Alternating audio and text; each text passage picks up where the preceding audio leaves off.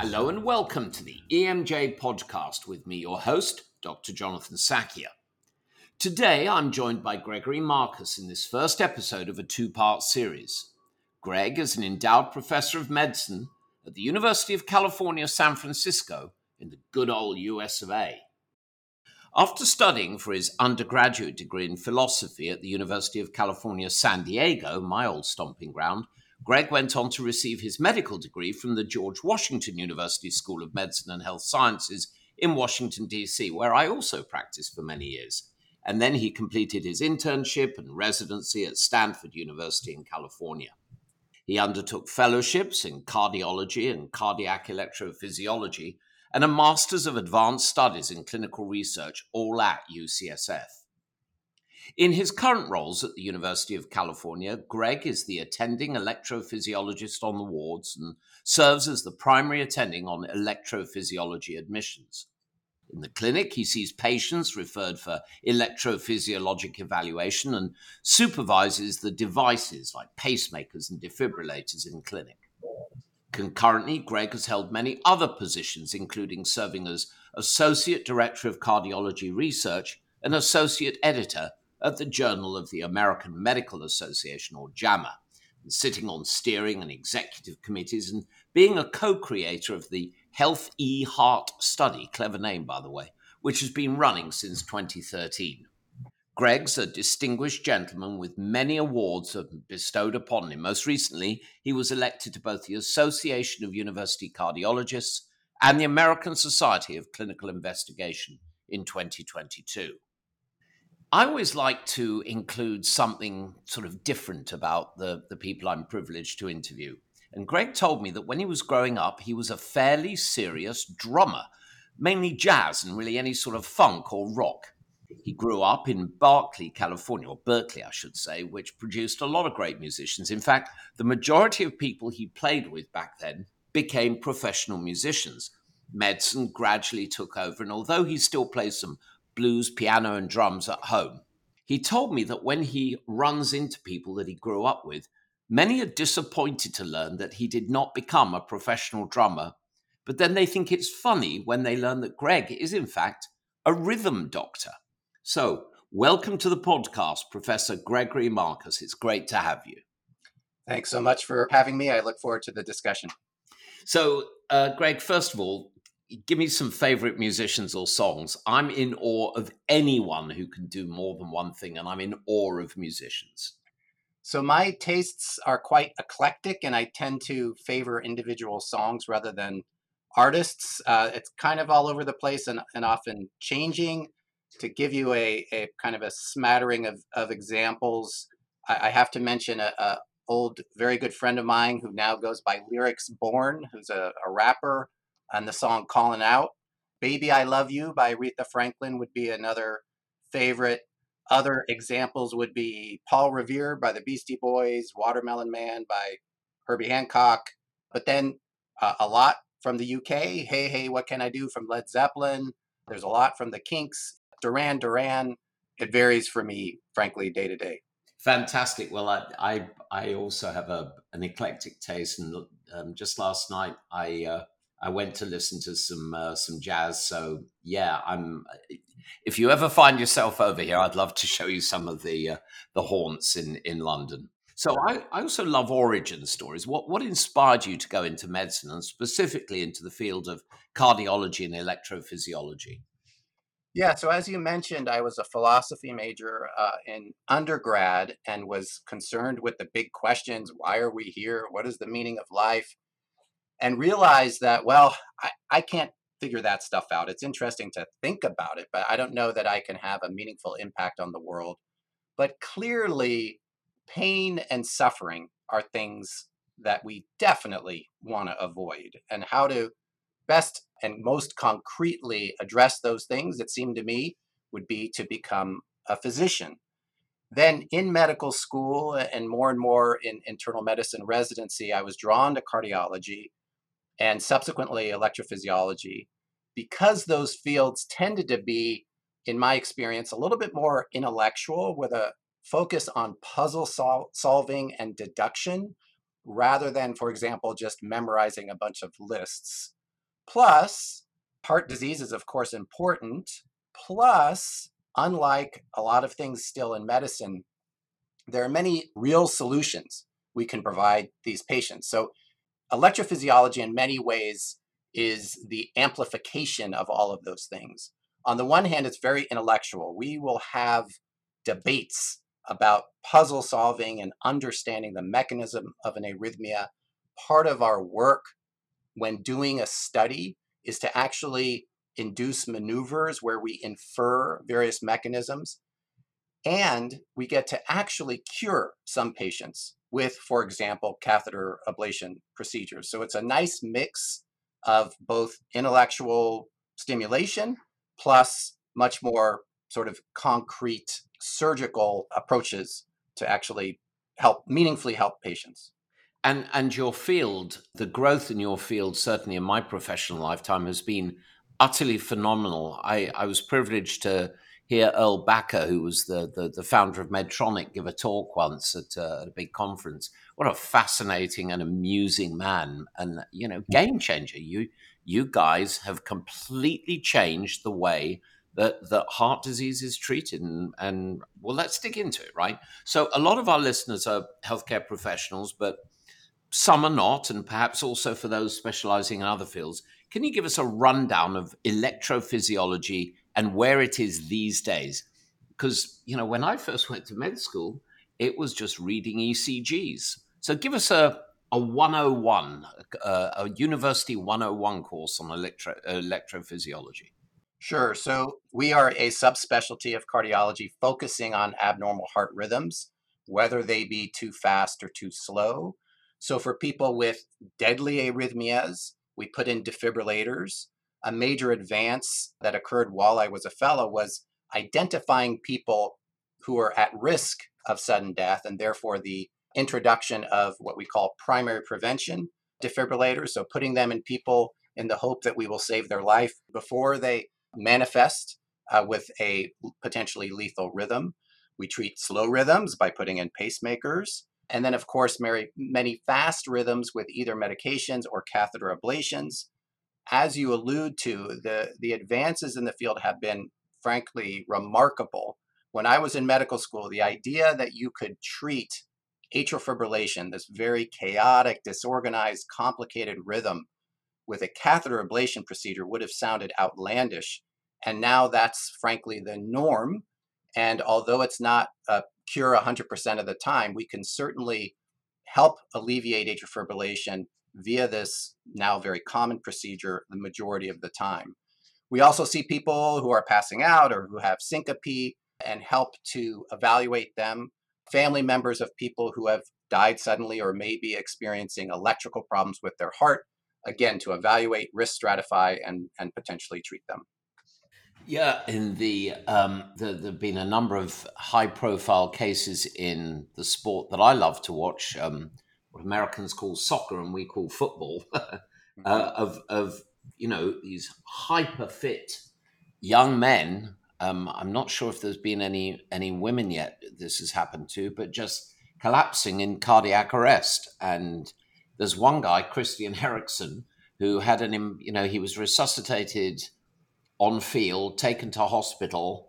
A device was implanted, and he went back to playing professional football at the highest levels. And it's testimony to what you guys can do nowadays. Quite astonishing. So I'm a fan of coffee and afternoon tea, of course, as an Englishman. And I saw one of your publications entitled Coffee's Effects on Cardiac Arrhythmias, Physical Activity, Sleep, and Serum Glucose, Insights from the Coffee and Real-Time Atrial and Ventricular Ectopy Trial, or RAVE, I guess it would be. Bring us up to speed on the effects of a good cup of joe. Yes. So the acronym is actually CRAVE, given the coffee in front. I just noticed that. I didn't. Yeah, I love these acronyms for trials. That's awfully clever. I have to attribute that to a mentee, and he was a fellow at the time who came up with that. David Rosenthal now practices electrophysiology in Seattle. So I'll go through this study, which we really enjoyed conducting, and frankly, I think our participants enjoyed it as well. And it is amazing how important coffee is to the great majority of people. And the results, frankly, are quite complicated, which often does not lend itself well to a single headline, but that is the reality of this commonly consumed substance. And it may very well be that as a caffeinated beverage, a lot of these findings probably apply to tea as well. So we enrolled 100 volunteers, fitted them with a Fitbit to continuously record their step counts and sleep, a continuously recording glucose monitor that is usually used by diabetics, and a continuously recording EKG, a patch that they could wear that actually where you can shower, you can exercise, do all your normal activities. Then they were randomized via text day to day to either go ahead tomorrow, go ahead and drink all the coffee you want. And in the morning, they got a reminder, remember, today you can drink all the coffee you want, versus avoid all caffeinated products. And they were essentially received about 7 days of one versus the other in a random order. A common question then is, well, how do you know they really followed their randomization assignment? And so we assess that in 4 ways. One, there's a button they could press on the ECG monitor in real time whenever they had a cup of coffee. And we previously showed that that sort of activity was actually very reliable. We did this in people consuming alcohol compared to a continuously recording alcohol sensor. Number 2, we asked them every morning, well, did you actually have any coffee yesterday? They didn't really have an incentive to lie. On the other hand, you could argue, well, but they're still doing the study. They want to come across as following directions. Was there some other objective way to know? So we also used a feature that we now have in this digital research platform that we use that we call geofencing, where we can geofence for a visit to a publicly known location. And in this case, we geofence for visits to coffee shops. Finally, we told all of our participants, we will pay for your coffee, whether you were supposed to drink it or not, as long as you show us a date-stamped receipt. And no matter how we looked at it, the adherence to their randomization assignment was not perfect, but the great majority of the time, the great majority of people did indeed follow their randomization assignment. So what did we find? Well, on the one hand, on days randomized to coffee, there was no difference in these common early beats arising from the upper chamber called premature atrial contractions, or PACs, which are important. We all have these PACs. There's a spectrum of the frequency with which we have them. And it turns out that people with more PACs are at higher risk of developing an important arrhythmia, atrial fibrillation. In contrast, we actually did find more PVCs, premature ventricular contractions, on days when people were randomly assigned to coffee.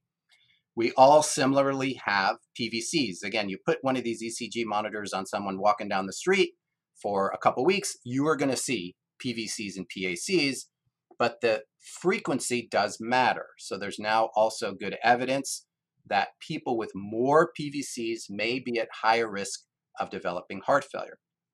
Now, some of the most statistically significant findings had to do with differences in physical activity and sleep.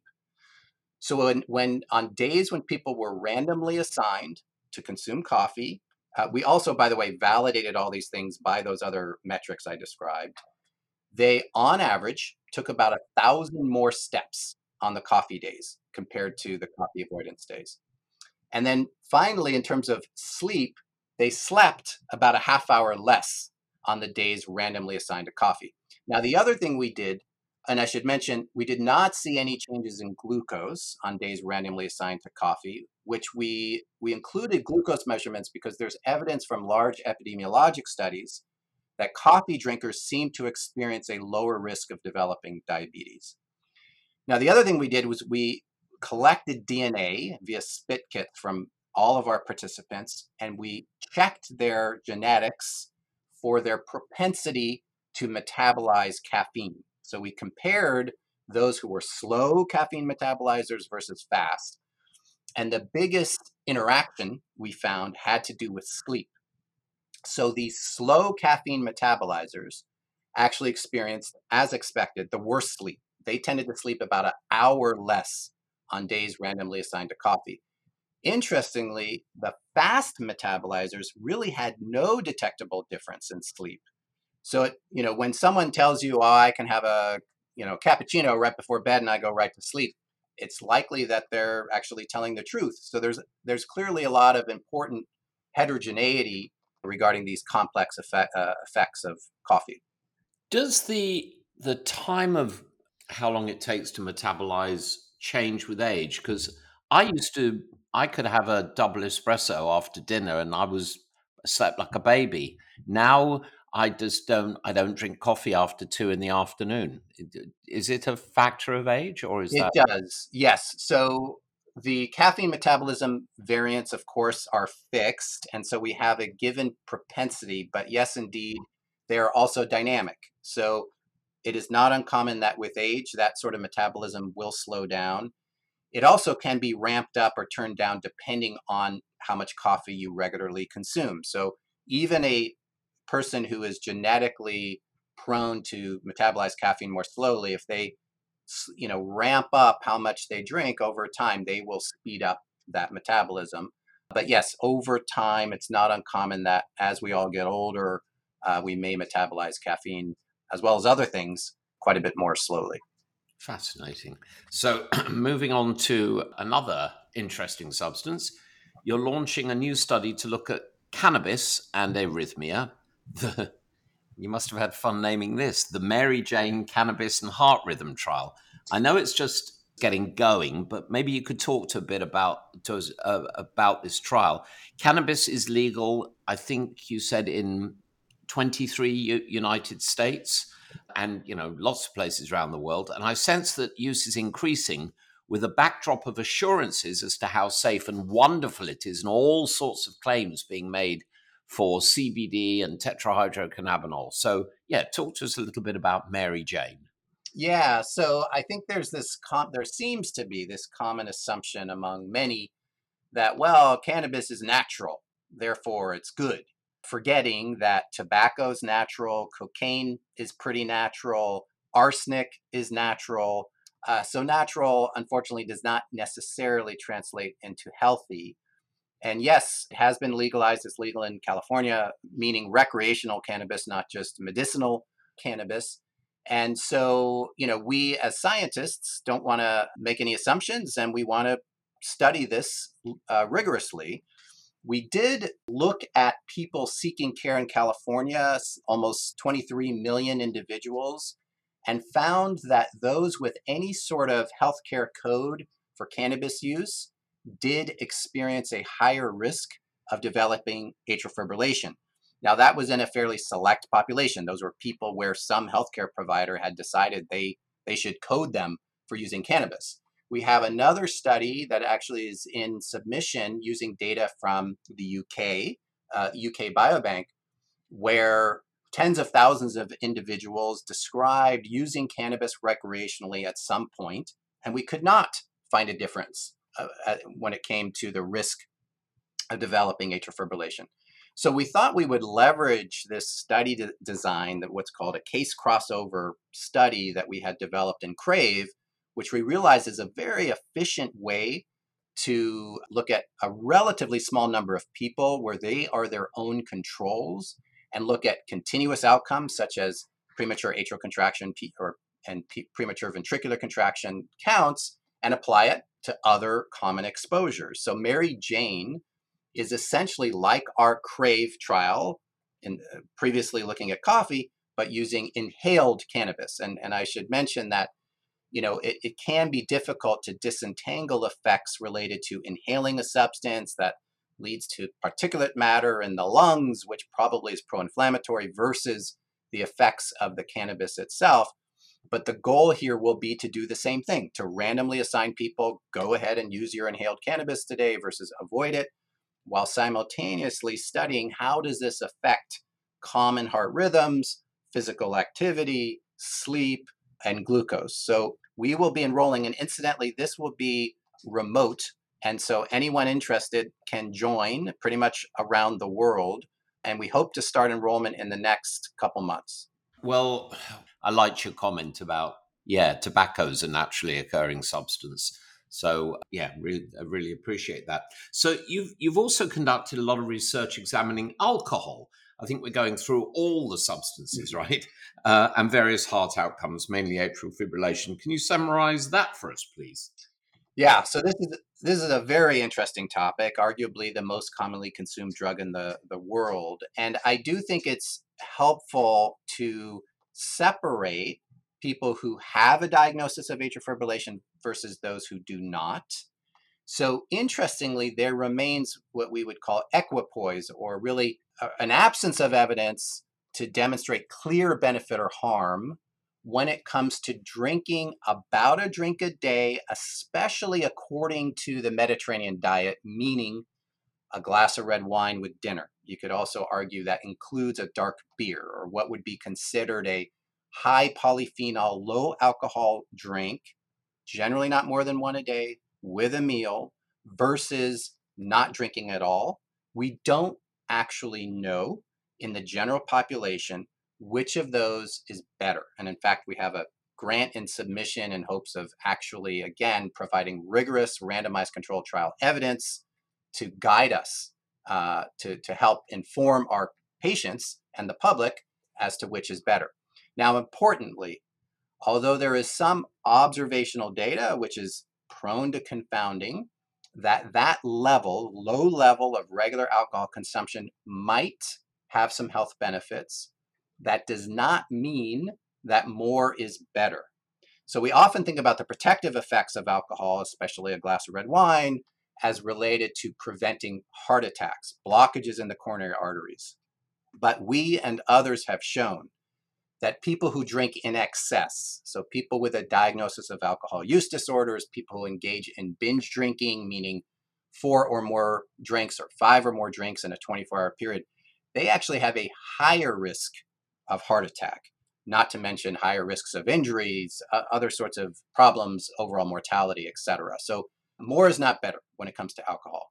Now, when it comes to atrial fibrillation, it does appear that the atria are especially sensitive to alcohol, and that alcohol, quite specifically, really does enhance the risk for atrial fibrillation, not only in the long run, but also in the very short term.